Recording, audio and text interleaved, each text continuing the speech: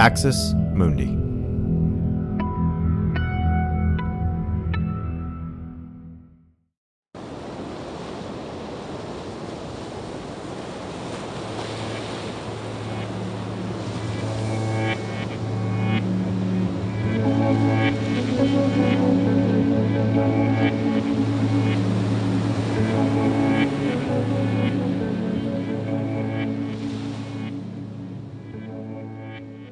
In 2014, I moved to Memphis, Tennessee in order to teach at Rhodes College.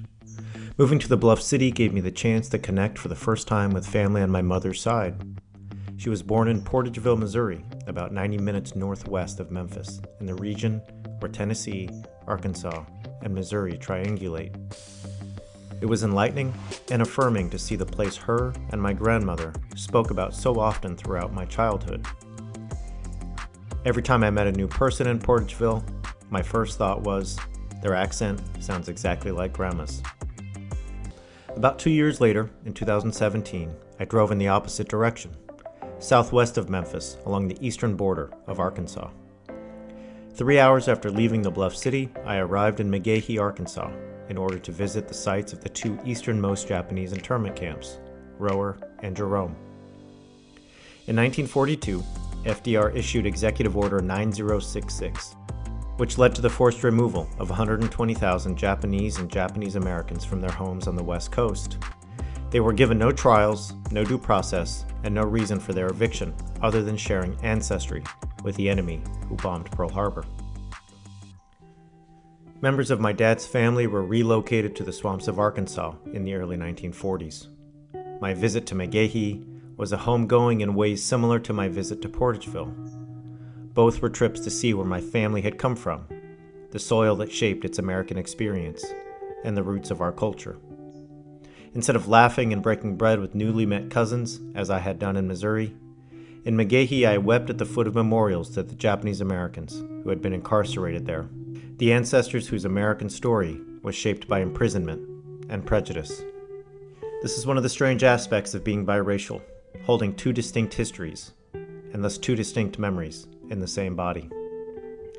The hardest part as a mixed white person is knowing that at any given time, past or present, one side of your family could be removed or imprisoned in ways people from the other side can't imagine. The questions I've asked myself over the years don't have easy answers. How do you balance the idea of America as a light to the world when events like Japanese internment are less random blips in your country's history, and more like the standard used to keep white Christians at the top of the cultural hierarchy? How do you think of your homeland as a city upon a hill when it so often sets up the system to marginalize and incarcerate its non-white peoples, or drags them outside the city gates altogether? In other words, how do you balance the promises of democracy with the realities of undemocratic policies, laws, and actions?